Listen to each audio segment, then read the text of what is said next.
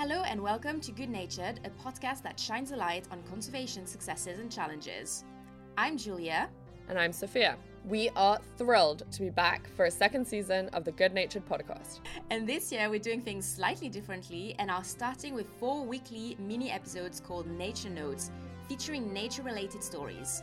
And fear not, because we will then release our normal length episodes from mid-August, so you can make sure to check your feed to find the latest episodes.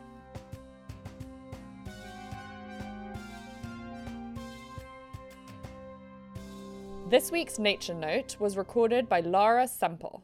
After completing her Masters in Conservation, she wanted to gain experience by working with threatened British fauna. So what Lara did is that she applied to volunteer with the Scottish Wildcat Action Winter Survey in 2018 to systematically survey priority areas using camera traps.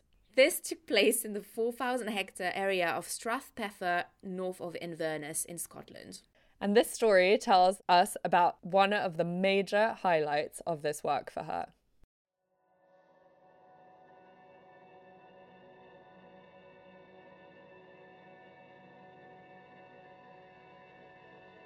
Here's a story about the most exciting text I've ever received. It's not a text asking me to be a bridesmaid, or that guy finally asking me out on a date, but instead a story about the fragility of nature.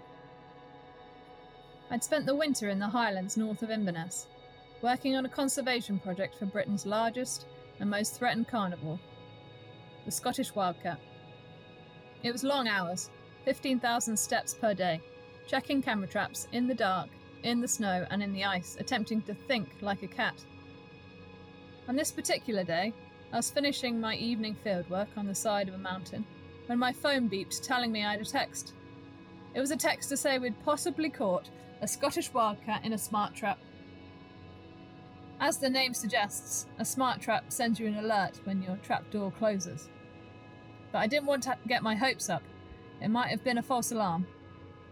We'd prepared for this exact scenario and knew that time was of the essence. I met my project officer and our vet at the scene, which was a grassy area surrounded by woodland with large boulders scattered around us. Our goal was to GPS collar a Scottish wildcat to learn more about this threatened species, ecology and behaviour. It was a nerve-wracking moment checking the trap for our target animal, the one we had been eagerly watching on camera traps for several weeks. But there it was, displaying all the attitude and charisma that Scottish wildcats are well known for, an arched back and a deep, rumbling growl. We were working by head torch as we had long lost the sun behind the mountain. The darkness seemed to further focus our important mission, as there was no possibility of distraction. I didn't even seem to notice the bitter cold setting in.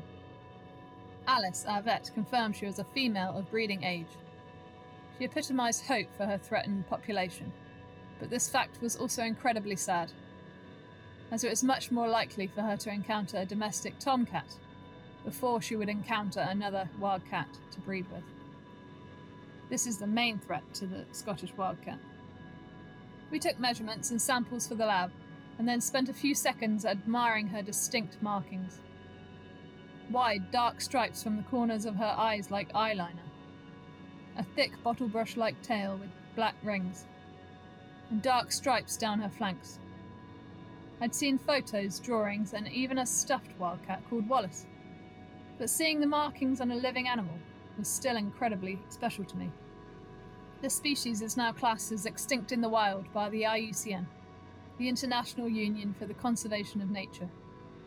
The Saving Wildcats Recovery Project was launched last year with the aim to prevent the extinction of wildcats in Scotland by breeding and releasing them into the wild. So although they may be currently clinging on by the claw, hopefully they can be cherished for generations to come. This GPS collaring work was led by Dr. Kerry Kilshaw from Oxford's Wild Crew and aided by Scottish Wildcat Action officers with a licence from NatureScot.